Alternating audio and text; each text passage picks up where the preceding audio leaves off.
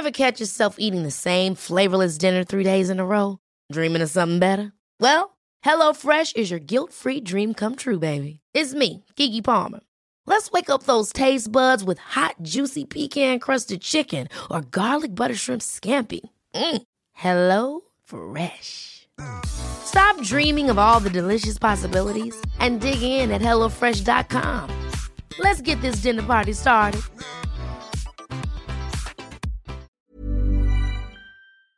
This podcast is brought to you by Green and Black's Velvet Edition, a delicious range of sumptuously smooth dark chocolate.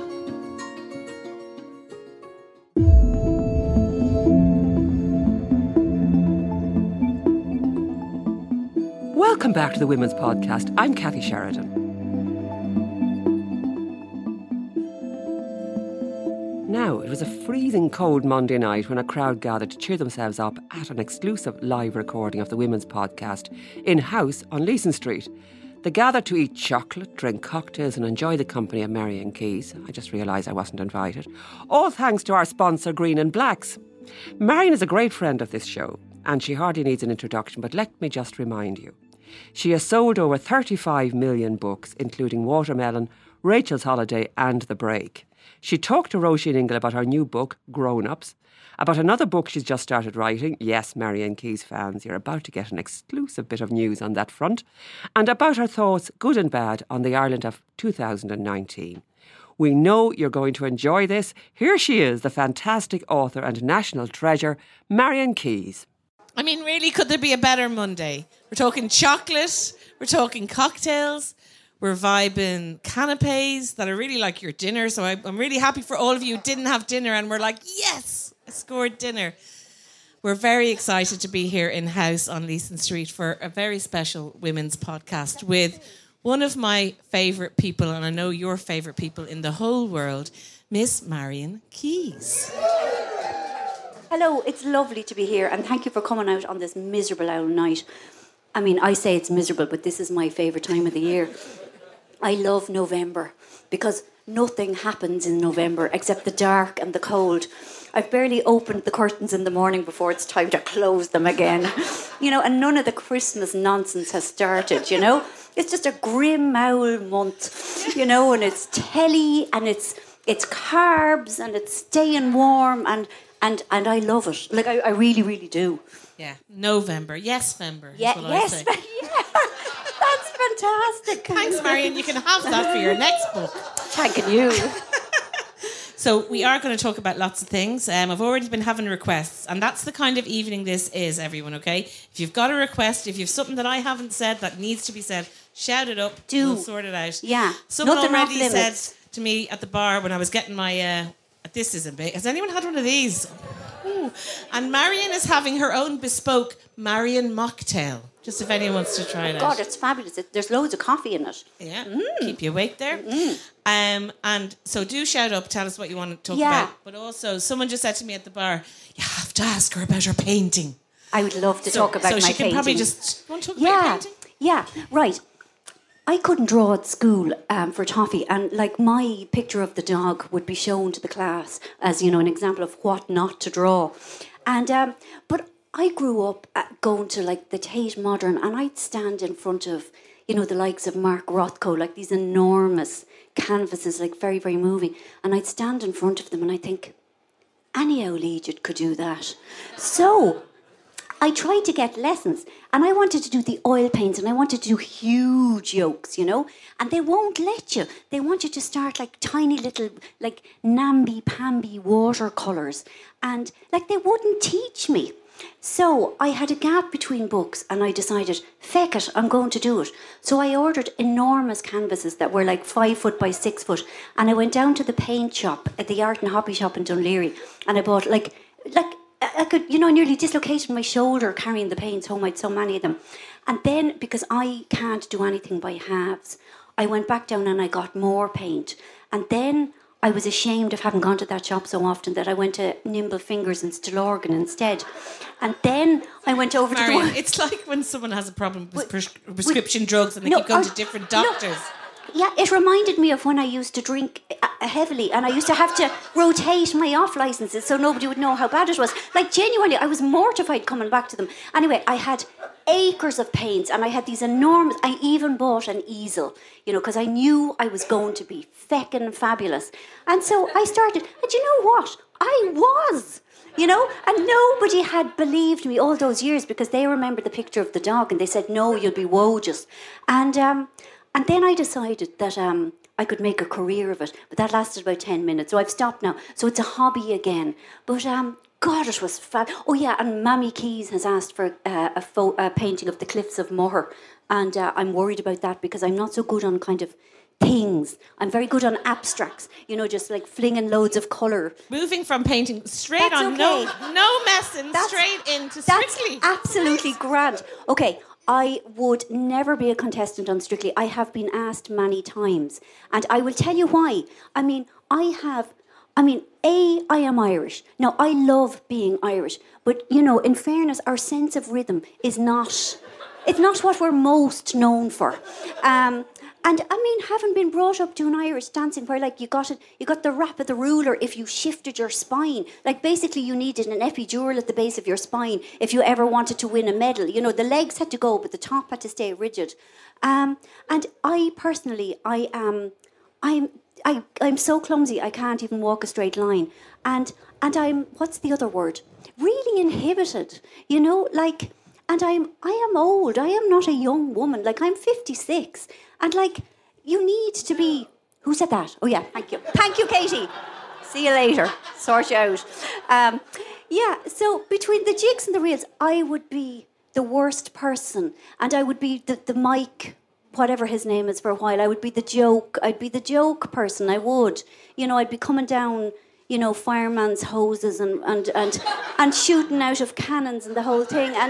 And Craig would say, it's a dance disaster, darling. And because I love the show more than life itself, I live for it. Like, the other 9 months of the year are just a time to kill. I just want, just get through this bloody summer business and soon enough it'll be time for, Strictember.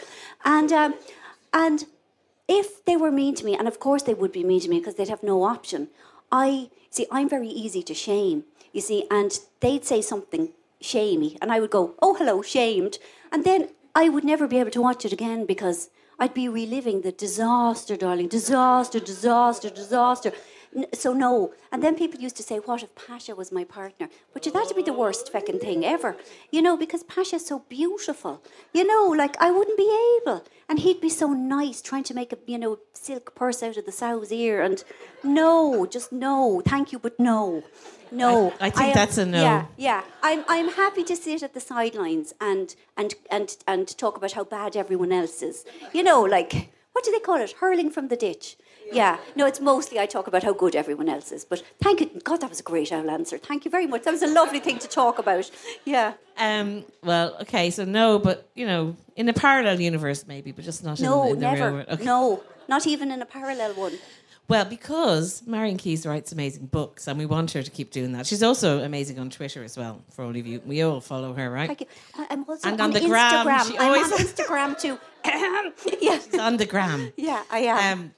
But she has That's written... a bit lickersy though, isn't it? Like it is. Yeah, I'm not into the gram myself that much. You can't interact in the same way as you can on Twitter. Yeah. You can't have a conversation in, people complain about Twitter, but if you find the right people, and you have the chats. It's fantastic. So Marian writes amazing books, as you know, and she's sold millions and millions of books all around the world. She is one of our most successful authors. It's actually incredible what you've done. She's written another one. I have. I am very lucky because I know Marian and I get sent these things and I've nearly finished it. Oh, thanks. And it's absolutely flippin' brilliant. And it's called Grown Ups. And the one I got came with little stickers of grown-up-y things that you could say. But Marian, tell us about this book. Okay. It's huge, by the way, because Marian writes huge books, which is excellent. And I wish I could write smaller ones, but, I can't. Why use one word when 4,000 will do.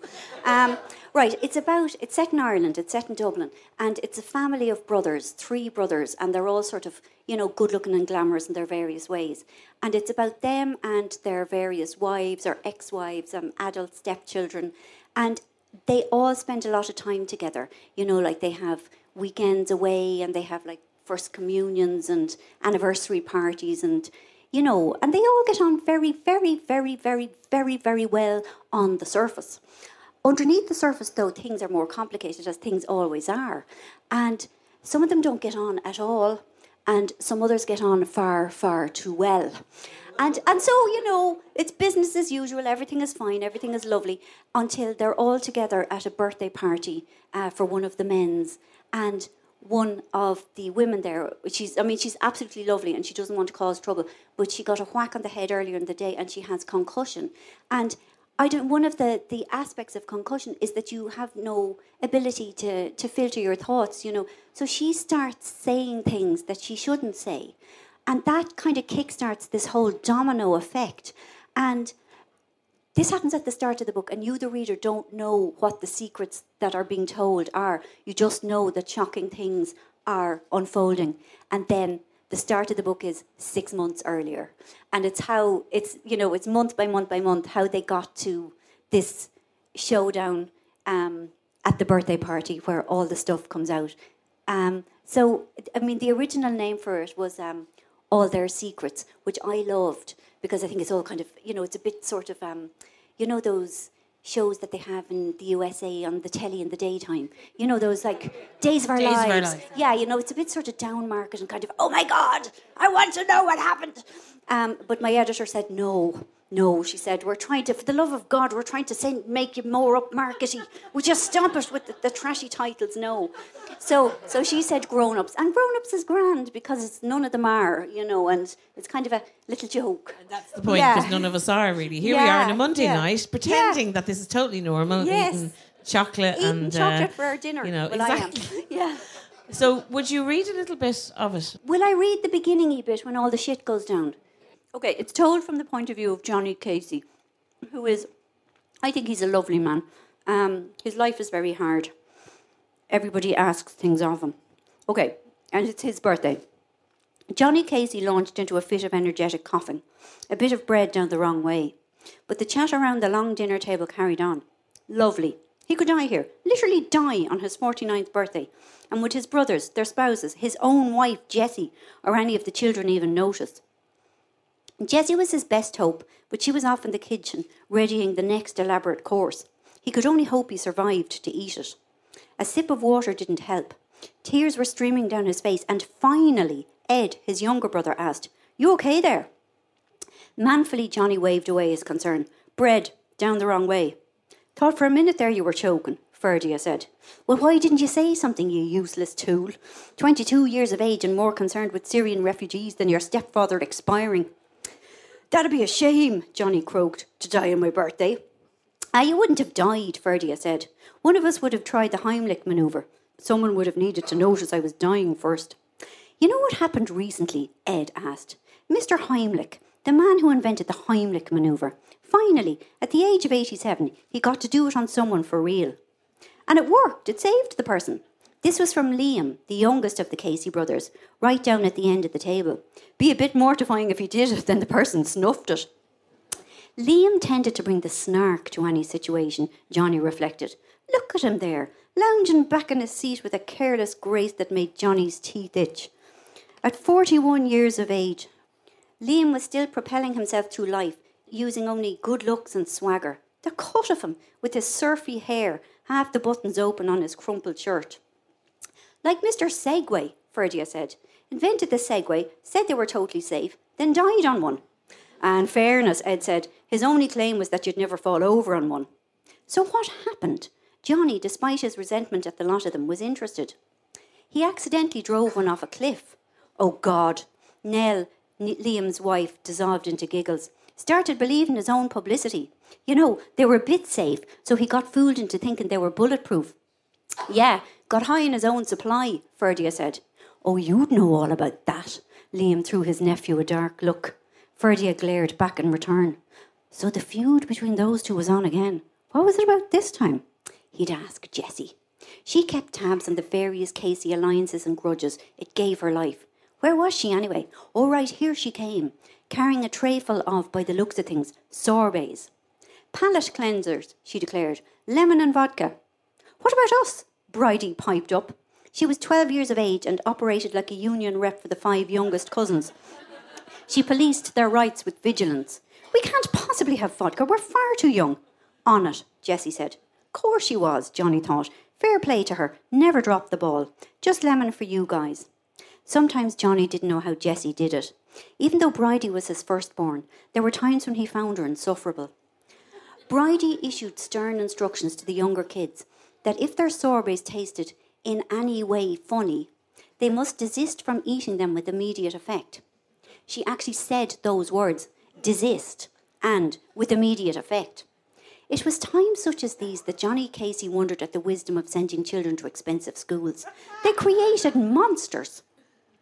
Jessie resumed her spot at the head of the table. Everyone okay? She asked. Cheerful noises of assent rose, because that was how things rolled in Jessie's world. But when the hubbub quietened down, Ed's wife, Cara, said, I have to say it. I'm bored out of my skull. Good-humoured chortles followed, and someone murmured, You're gas. No, I'm not joking. Several heads jerked up from their sorbets. All conversation ceased. I mean, sorbets, Cara asked. How many more courses do we have to sit through? Couldn't we just have had a pizza? Okay. Cara had 1 or 2 issues, to put it mildly. But she was a sweetheart, one of the nicest people he'd ever met. Johnny's gaze went to Ed. It was his job to keep his wife under control, if that wasn't a very sexist thought, and yes, he admitted it was.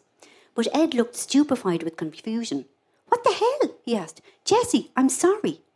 Trying to pull things back to normal, Johnny adopted a light-hearted tone. Come on now, Cara. After all the work Jessie's done. But she did nothing. The caterers did it. What caterers? Several voices asked. She always has these things catered. Jessie would never use caterers. Cooking was her thing. Up and down the table the mood was of scandalised commotion. How much have you had to drink? Ed asked Cara. Nothing, she said, because I had that bang. Oh, on the head. Ed finished her sentence and his relief was audible. She got a bang on the head earlier. A sign fell off a shop and hit her. That's not what happened. We thought she was okay. You wanted me to be okay, Cara said. I knew I wasn't. You should go to A&E. Jessie was struggling to recalibrate to her default personality of nurturing and bossy. You're obviously concussed. Go this very moment. Why are you even here? Because Ed needs Johnny to loan him the money, Cara said. Right on cue, Jessie said. What money? From the other bank account, Cara said. Then, oh God, I wasn't meant to say that. What bank account? Jessie asked. What loan? Cara, the hospital, right now. Ed stood up. Johnny? Jessie locked eyes with him. He knew the drill. She'd say no more here, but there would be hell to pay later. However, he still had something in his arsenal. Jessie, what caterers? Unexpectedly, Ferdia glared at Johnny. Angrily, he said, You're really doing this to her? I'm entitled to know. Ferdia paused. His tone towards his stepfather had many layers. You're entitled to nothing. In Johnny's stomach, dread slithered like eels. Everyone else was still watching Jessie. Did Superwoman really use caterers? We shouldn't be exposed to this, Bridie said in an undertone. We're children. It's inappropriate. Pinned by the collective gaze, Jessie's eyes flicked back and forth. She looked panicked. Yes, okay, yes. She sounded exasperated. Sometimes, so what? And that was the day my childhood ended, Bridie murmured. How did you know? Liam asked Cara. I used to do Jessie's accounts, Cara said. A hefty payment to the cookbook cafe popped up each time we had another of these endless dinners. You don't need to be a rocket scientist. Look, I have 5 children between 7 and 22, Jessie cried. I run a business. There are only so many hours in the day. And Johnny, you're never here. And Cara stood up. I'd better go to the hospital, she said, before I fall out with every one of you. Come on, Ed. Hey, Cara, do you really like my new hair? 18-year-old Saoirse interrupted. Oh, sweetie, don't, Cara said. You know I love you. That means it's bad. That fringe makes your face look like the moon. It did make her face look like the moon. Cara was spot on. All the same, you can't say that to a teenage girl. At Saoirse's devastated expression, Cara looked sick with remorse. I'm so sorry, Saoirse, but it'll grow back. Come on, Ed. Before you go, Liam's eyes were narrowed. Did you really think that massage I gave you was... What was the word you used? Dreamy. No, I hated it. Forget being a masseur. You are terrible. Hey, Nell jumped up in to defend her husband. He's doing his best. Why are you bigging him up? Cara asked.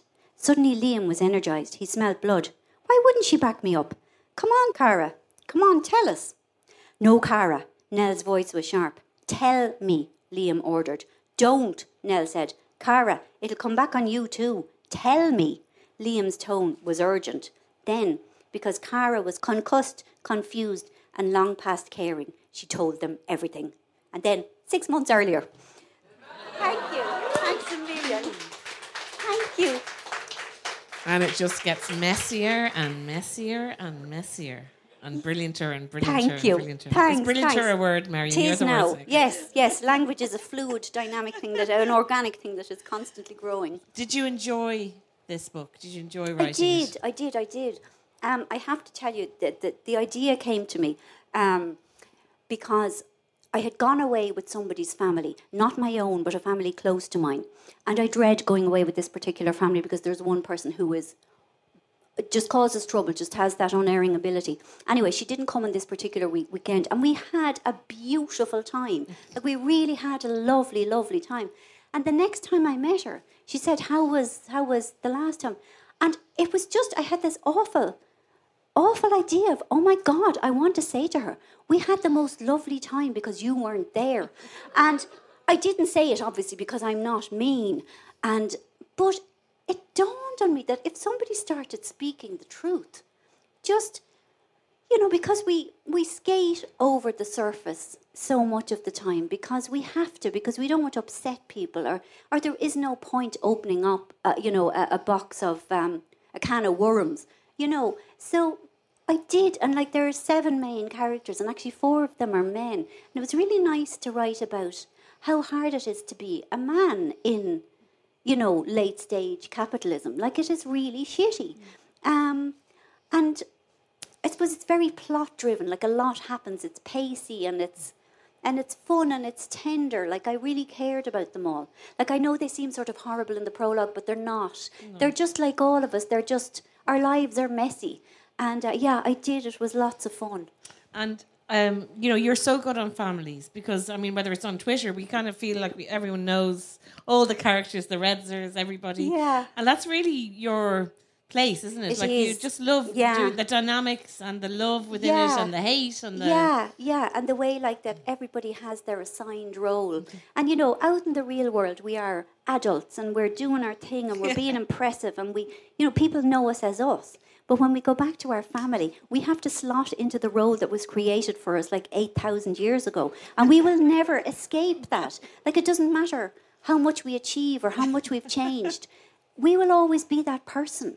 And I do. See, I'm very close to my family. I really, they're my favourite people.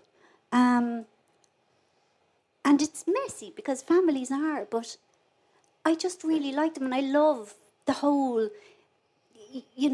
for so many people, you cannot escape those bonds, it's my comfortable place. I'm thinking of the Walshes because we all love them, don't we? And they're so real to us as readers, and I'm just wondering when you're going back to them, or do you have some? I think we're going to have some exclusive gossip. Yeah, here. you are actually. Okay. Okay, draw in. Okay. I am 8,000 words into a book called Again, Rachel. O to the M to the G. Are you talking about a sequel to Rachel's Holiday? I am, but they're all in it. Put they're that all in your in Instagrams and your Twitters and all that. Yeah. Now, I have to say, I actually tried to write a Walsh book about when I was writing my last book, The Break.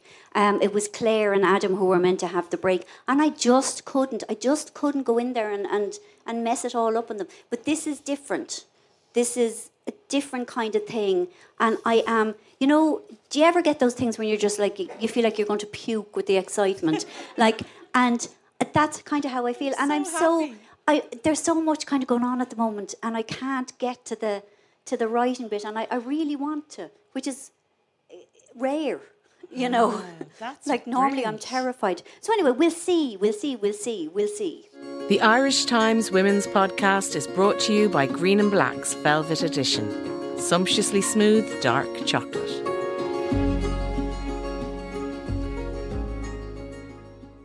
So what else is going on with you, Marian? What's floating your boat at the moment? What are your... I mean, you do have obsessions, you have things that you get into. You had the banjoing the furniture. We all remember that. Yeah, no. It's my fabulous paintings at the minute. Well, I'm interviewing Nigel Slater on the stage, like a thing like this on Wednesday night.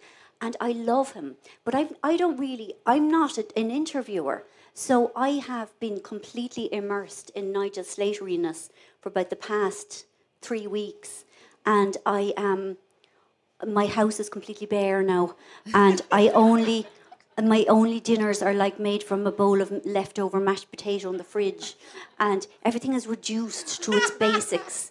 And no, I think he's lovely, but I'm quite daunted about it. But he loves you, Marian. Apparently, but do you know that awful thing? You know, when somebody says that they love you, and they've never met you. You feel like I can only disappoint them.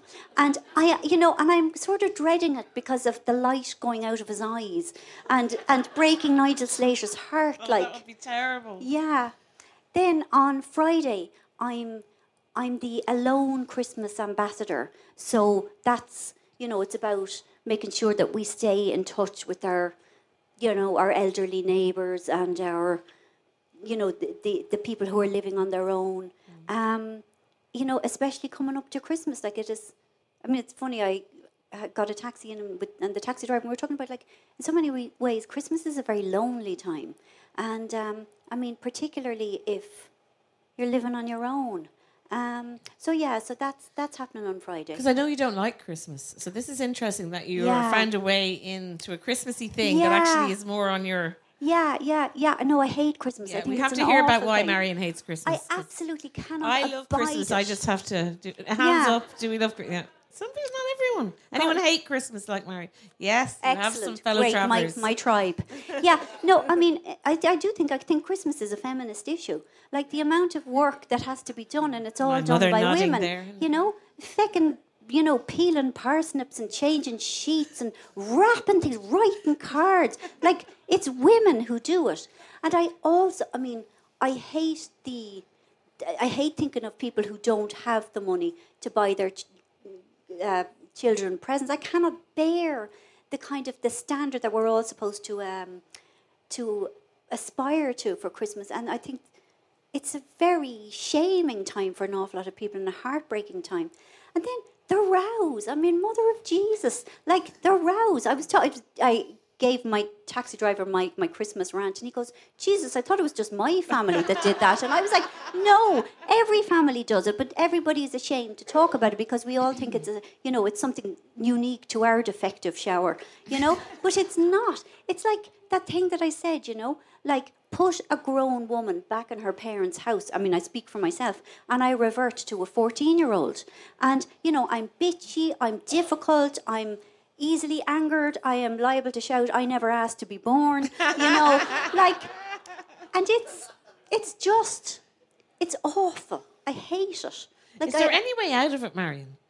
Like, you kind of have detached yourself a bit from Christmas, haven't you? Which is, I presume, controversial somewhat in your family. Yes, yeah. I mean, for about, 12 years, I wouldn't show up for the turkey. I mean, Jesus, that's another thing. I hate turkey. Turkey's awful. Brussels sprouts are awful. The food is awful. Sorry, I won't have a bad word said against Brussels sprouts. I fucking love Brussels sprouts. Yes, I know, it divides people. It really does. So I used to go for a walk with himself and Posh Kate and Posh Malcolm. And, like, every year my mother would say, what are we doing for Christmas this year? And I'd say, I don't know. Do what you like. I'm going for a walk. And she would pretend that it had never happened before. So it's really hard. I think you just have to be brave and just say, not going, not doing it. The world won't end. See, if I had nippers, I'd have no choice. I accept that. How's your mocktail? It's absolutely lovely, but there's coffee in it. And I'm afraid, because if I have more than 2 sips of coffee a day, then I'm awake for 48 hours howling at the moon. You know, I'm very sensitive to stuff. Marian, what do you think of this country of ours at the moment? How are you feeling about it? I don't mean to bring down the... Okay. All right. Okay. I feel very sad about it. There are, over 10,000 homeless people in this country. 4,000 of them are children. So many women every morning have to get up in some hotel, dress their kids, get them to school, and not know where they're going to sleep that night. I mean, that is their reality. And I think it is absolutely naive to expect that Fine Gael will address that, because I think anyone who hasn't realised that it is, central, the core part of their economic ideology, has closed their eyes. They are, like Leo is a self-avowed Thatcherite. He wants to reduce taxation and reduce spending of the state. And it really breaks my heart that people will vote for them, because they're voting against themselves. They're voting against education. They're voting against, a proper health system. And I mean, the entire world has swung to the right, both, economically and ideologically. But I really feel we don't have to do it. We do not have to do it. It also breaks my heart that there is no proper, decent-sized left-wing party here. Like Labour, destroyed themselves in coalition. And I mean, I think People Before Profit and the Social Democrats I really support their economic ideology, but they're just not big enough. So, yeah, it kills me. Also, the way that we have treated refugees and asylum seekers. First of all, I abhor direct provision, and I think the time will come when, as a nation, we will be deeply, deeply ashamed that we have let this system continue for 20 years, where people are as good as prisoners, and where they have been, they have been deprived of the right to work, which can give a person so much pride when they're living on a pittance, when they might as well be dead. That kills me. And again, there are groups of far-right people stirring up racism. And I wish that could be stopped, because I think essentially Irish people are incredibly decent. I think we're very welcoming and warm. But when people are scared, when they think, oh my God, we're going to have all these men, these foreign men in our town, it's easy to get under, to kind of trigger old fears. And I just wish that there were ways to counter that influence, because it's malign. And it's not who we should be, because we are a country of immigrants.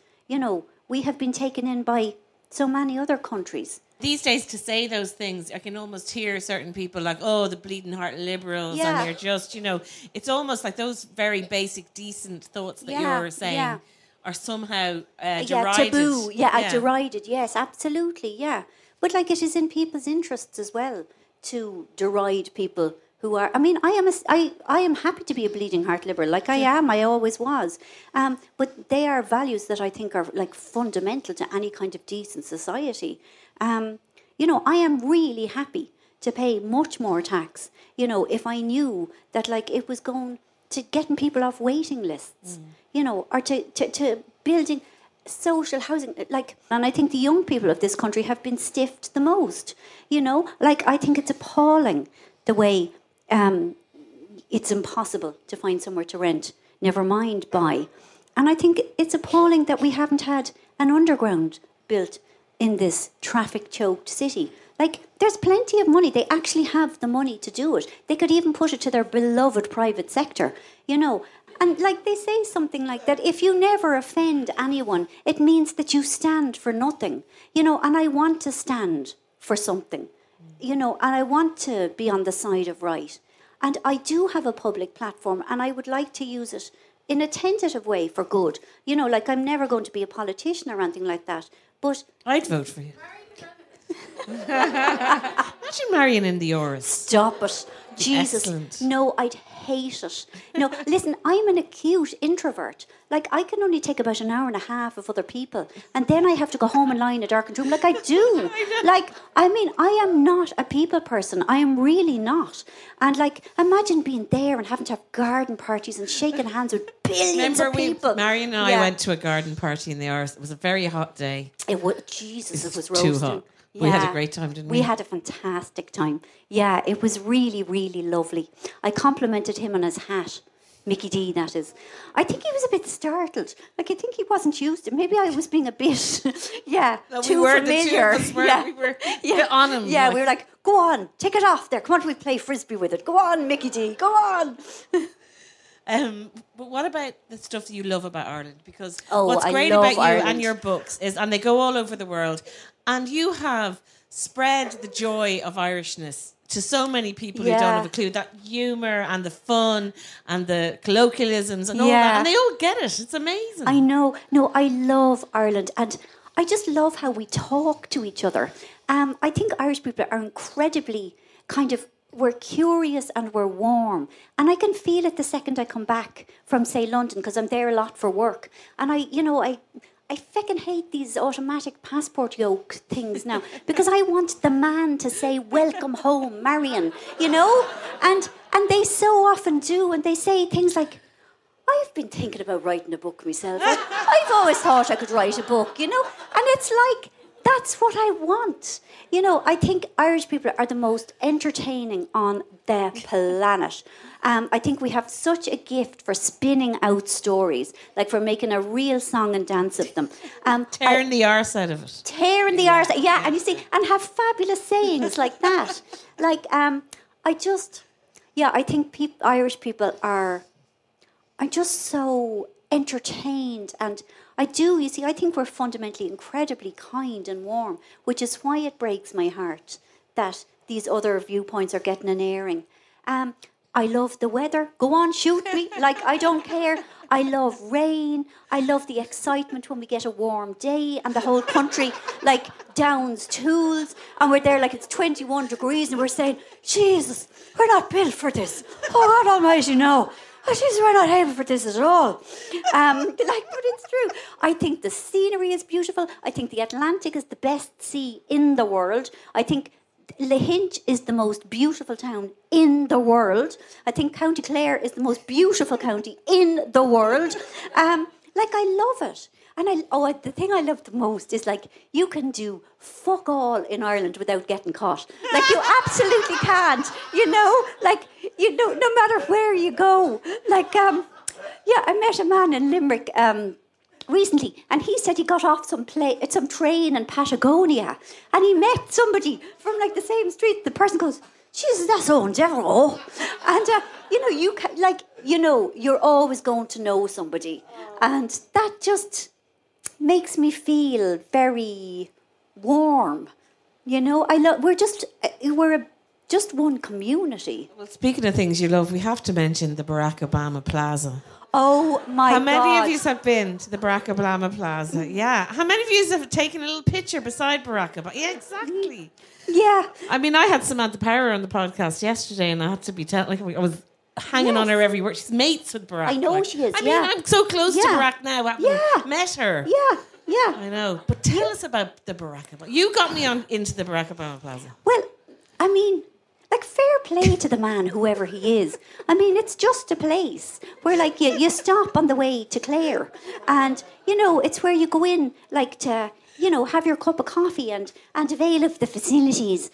And like, my mother, who has recently started going on road trips again, we took her in last year, and it was her first time there, and she was like, the bit in Mary Tyler Moore when she twirls around and throws her hat up in the air? She was like that. She goes, oh my God, she said, it's like New York. She was like, she goes, and there's so much choice, and everything about it, like, you're driving in, right, and you can hear the country and western being played outside over the pumps, it's like North Korea meets, Declan Nerney, and you go in, and it's like Supermax. And like my Redser nephews, who like are very, very Dublin, they had never had a Supermax before because, correct me, it's mostly a culture thing, isn't it? It's a Galway culture. Yeah, I had my first one in Ballinasloe. So yeah, I mean, the kind of the thrill of the exoticness of Supermax, and it's for me, it's the donuts. It's the Boston donuts, and there's one that looks like your man out of Sesame Street, the blue lad, the cranky fella, Grouch. Yeah, and they have like every flavour of Fulfill bar ever invented, and that is a good. I just like the size of Croke Park, like to fill all the different Fulfill bar flavours, I get so excited when there's a few. I can't wait till Marian is like the ambassador for the Barack Obama Plaza. I met the guy, Henry, the 8th guy. I met him recently and we talked about you all the time. I met him all about the Barack Obama Plaza. The guy, Henry, who's cousin of Barack. The 8th cousin. Go on. Yeah, he wants you down there. He wants you to do an event. He wants the whole thing. Jesus, I'd be thrilled. I know, I said that to him. I will get her there. She'd love that. God, yeah. Imagine if they had like a little bed place, and you could stay the night.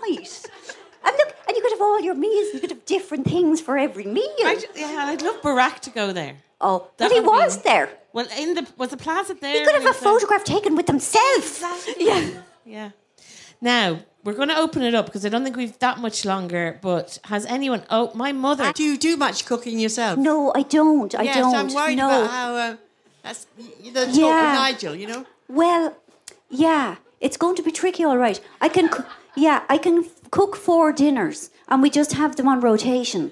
That's kind of most people, isn't it? Yeah. And I found a recipe in his new book, something to do with aubergines. So I was hoping actually that I might get that made before Wednesday night. It's looking increasingly unlikely. But I have a really long list of questions. I'm going to ask him like what his death row meal would be. Yes, good idea. And another thing I discovered, he absolutely can't stand fried eggs. So neither can I. Ooh, so like we have so much. I know. Jesus, Marian. I tell you, listen, this is going to shock you now. You don't listen, like fried eggs? I don't like boiled eggs or fried eggs. Or boiled eggs? I have literally never had a boiled egg in my life. Scrambled I can just about stomach. But no, I'm sorry. Jesus, Marian. I know, I'm sorry. Yeah, so like, and there was some, and he's an acute introvert as well. Yeah. Like, That's going to be a great interview. Oh, yeah. But the thing is, but people don't understand. You see, I'm not shy, as you can probably see. But like, in about 20 minutes, I'm going to hit a wall, and then I won't be able to talk, and then I'll have to be put in an ambulance to take me home. Catatonic. Catatonic, yeah. So we'd be grand. Yeah, for a little bit more. There was talk that we'd have lunch earlier in the day, and I said, no. 2 acute introverts. We'd all be used up by the time we got to the stage. So, no, I'm not very good in the kitchen, but I still love his books. Yeah. But you did tweet something where you were pretending you'd got tarragon from the garden. Oh, yeah. We made a dinner last night that was really leftovers, sort of really kind of maybe sort of leftovers. And then himself had bought tarragon in Marks and Spencer's early in the day, but I tweeted that we'd picked it fresh from the garden. But then I did say it was a lie, because... full disclosure. Yeah. Anyone else? We have a microphone. Oh, there's a gentleman in the front here. I saw you on the podcast of In the Bathroom. Oh, with Sally Hughes? Yes. I thought you were brilliant. Oh, thank you. And I think your bathroom's brilliant, and you seem to love your cosmetics and everything. I do. But I do wonder, where do you draw the line on cosmetic beauty stuff? I don't draw the line. No. Do you not know this person? No. I draw no line. No line will be drawn. No. Are you asking me discreetly if I've had injections? Well, yeah. I'm not asking you if you had. I just wonder what I'm sure you have a lot to say or think a lot about. You seem to love cosmetics, but I do wonder if there is a line between me putting and something on your face or putting something in your face or anywhere. Right, I'll tell you how it is. I think for all women, and increasingly for men, especially in the public eye, you're damned if you appear on telly and you've got old. She's got very old looking, But then you're also damned if you come along and you're a bit shiny foreheaded and a bit frozen. And so, I mean, I've said it before. I've had fillers for like the gougy lines. And I used to have 2 kind of furrows between my forehead that you could plant potatoes in. Actually, Nigel might be interested in that.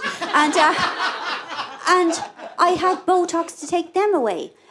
So I have had some.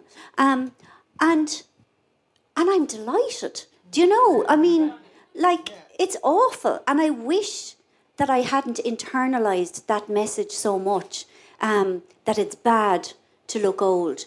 But I have. I mean, I'm very much a product of this society, of my upbringing. But at the same time, you know, I still love the stuff. You know, the cream and the foundations. And, you know, it's a hobby. And I always say, you know, like, at least I'm not taking cocaine. So, like, as hobbies go, like, I could be doing a lot worse. But no, I mean, okay, the idea of actually having, what's that thing? You know, a knife in my face. No, that really, really doesn't. She draws the line there. I do draw the line there. I do. But okay, I say that now. But like, you know, if we're all going to live till we're 150, you know, God only knows. I could be 135 and think, Jesus Christ, I don't know. All right, the knife, bring it. So we'll see. Time will tell. But I don't think anyone can ever say, I would never do that, until you're at the stage where you might think you want to do it.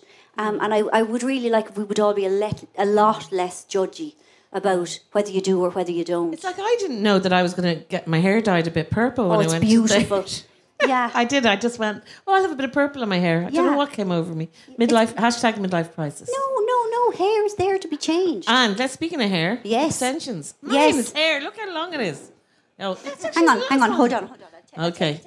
Do.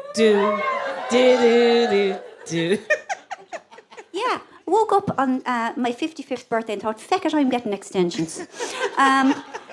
Because, my husband's dad had died and he was getting me by the shoulders and he was going, you have to live every second. You have to decide what you want to do with your life. Time is precious. You know, the time is now. So one more question for Marian and then she has to tootle off and lie down in a darkened room because it's been Until Wednesday. Until Wednesday. One more question. Anybody? Okay, here we go. So I am 37 and I've got a 1-year-old daughter. You look amazing. Thank you. Like, you do. And that's my mum, actually. Oh my God. Just the glam granny. The mammy is here. We're out. That's we're some here. set of jeans on you a have Monday, eating chocolate. They're strong, Marian. They're strong, yeah. But so I hear you talk about, you know, you draw the line and it's all about self-preservation and, you know, enhancements and tweakments and all that. But what about the young girls? And I dread my daughter... You know, this homogenization of the Kim Kardashian face. And when they put on a pair of sunglasses and they have the big lips, they all look the same. You know, and that's fine. But, like, I think at a young age, there's no sort of... You're not trying to help yourself, you know, look better. Like, they're all beautiful. They don't realise behind all the foundation and everything. Yeah. So what do you feel about that? Because, I mean, it's a tough one because you don't want to say... Well, you can't make a choice, but then at the same time, how do you tell them they're gorgeous? How do you feel about it? How do you feel? I mean, it is happening. It is happening. Yeah, well, I mean, the whole treatments for, like, women in their 20s and 30s appalls me. Like, I didn't start till I was 53. And I agree with you about the Kardashians. I mean, I'm not a fan of anything that they do. You know, their skinny teas and all of that. And funnily enough, I actually think, I mean, maybe it's just in Dublin, or in Ireland, but I think the 20 and 30-something women in Ireland look fantastic. And they're not like these latex dolls at all. Yeah. Like, I think... Maybe it's just on the gram. Maybe it's... Actually, no, the gram is it can make you really depressed, to be honest, even though it's such a happy place. Like, it is so homogenous, like the I don't think Ireland is quite there yet. Maybe no, I don't. I think Ireland's a long way from it. Okay. I mean, I think there's a huge celebration of individuality in Ireland. That's what I see, and actually, that's like one of the things I love about here. That the young women are so confident about who they are, and like that they're willing to explore. You know, that they'll get tattoos and they'll get piercings and they'll dye their hair whatever colour they want. Like, that makes me extremely happy. That they're not just all, you know, the same. And I think if you tell your daughter not to wear makeup, that would be the surefire way to make sure that, like, she plasters herself in it. You know, like, I think people learn what's right for them. And everybody has to go through that spell of overdoing stuff and wanting to look grown up and wanting to look like their idol. So I just think relax about it. I have 2 daughters. I can't get them to brush their hair. I think that's a good sign. You'd think I was asking them, did you brush your... No, Mum, you just want us to look like Hollywood models. No, I just want you to brush your bloody hair. I wonder will it go full circle, that we all go back to basics. Katie, my sister, has one more question, Marian, and then we're going to let you go to lie down. And I wondered what your advice would be to somebody who maybe is like 40 and... You're asking for a friend? asking for a friend. What would you think if they what advice would you give them if they wanted to just, write and see what happens? The same advice I'd give to anyone. Just sit down and do it. People hate me when I say that. They absolutely hate me. People bit more. Yeah, well, people think there's a magic about writing a novel, that that you kind of get overtaken by the book and it's like being possessed, and that you sit there like for 8 days typing around the clock and people slide dinners under the door to you. You go, wait, no, I'm typing the muse, my dear, the muse. It's absolutely not that. It is Monday to Friday. It's often the weekends. It's 9 to 5. It's whatever time you get. It's you write shitty sentences and you more ones, and then you delete them all. You hate yourself and you can't understand why you're so terrible. It's tedious. It's tedious work. And I say to everyone, your book will only get written if you write it. And people think that I'm withholding the magic formula. I'm not. It is hard work. It is dispiriting work at times. It is tedious. And it's really worth it. It's worth it in the end. And like lots of places on the way. But it is not joyous from the word go, and it's not joyous all the way through. It's like any other job, really. You think everybody has a story inside them? I do. I absolutely do. And that's another thing. I think people don't know how much they have to say or how much they have in their head until they actually start. I think all of us have planets inside us. I think we have so much stuff just below the surface, just in our subconscious, that will come if it's given some sort of trigger. I've often said I'd love everyone in Ireland to have to write a book, because I think it would be amazing what we'd produce, because we are a nation of wordsmiths. We are a nation of storytellers. I think we are unique. I have never met anyone like us with our love for story, our knack for story, and our absolutely beautiful ability with language. So I would wish this friend of yours very well, and urge her to keep at it, and to have your expectations. Tell her to have her expectations fairly low, because at the start it's always shockingly bad, and I speak for myself. So. That is bon chance, ma brave. So lovely. A gorgeous way to end. And I see a fellow novelist in the room, Sarah Maria Griffin, nodding away. Yes. Sarah's book is called Other Words for Smoke, which is out at the moment. Fantastic. It's an amazing. And that is a really nice way to end, because I think you've really helped your friend, Katie, right? Yeah. Your friend's really happy. And anybody else who has harbours any creative urges like that.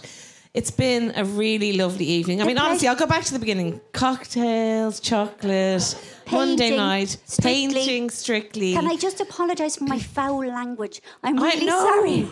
Don't apologise. We need more. I've got an awful lot better, but it still slips out.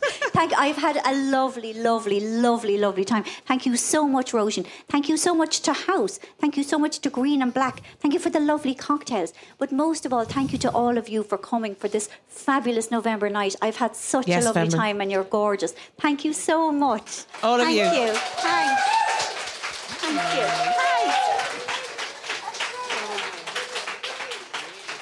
Thanks. Thank you. Thanks. Thanks to all the team here in the Irish Times, especially Carla and Molly for organising the event. Thanks to House on Leeson Street for being great hosts. And thanks, of course, to the brilliant Marian Keys. That's all we have time for. Remember, you can subscribe to us on SoundCloud, Stitcher, iTunes, or wherever you get your podcasts. If you feel so inclined, and you do, please go to iTunes, give us a review, and do remember to tell your friends about the podcast. The podcast is produced by Roisin Ingle and Suzanne Brennan, with JJ Vernon on sound. I'm Kathy Sheridan, and I'll talk to you next time.